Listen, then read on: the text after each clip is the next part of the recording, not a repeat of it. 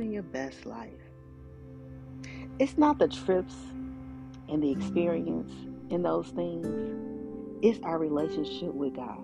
I know that the world would have us to believe that going to exotic trips, seeing the far sides of regular highways and byways, seeing greenery that looks so unimaginable that it looks like it's on TV, looking at blue waters, right?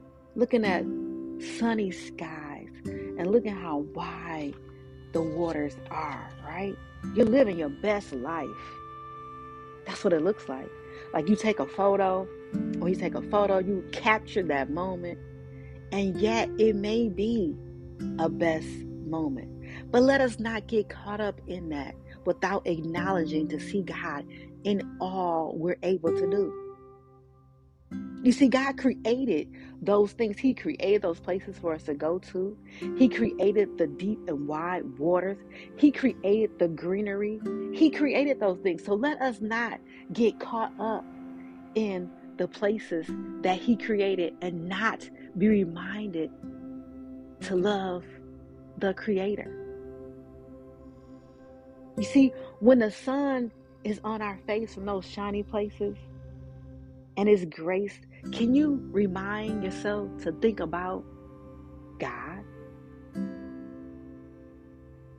Right? So in Romans 5:8 it said, but God demonstrates His own love towards us in that while we were yet sinners, Christ died for us. And John 10:10 it says, a thief comes only to steal, kill, and destroy. But I came that they may have life and have it more abundantly.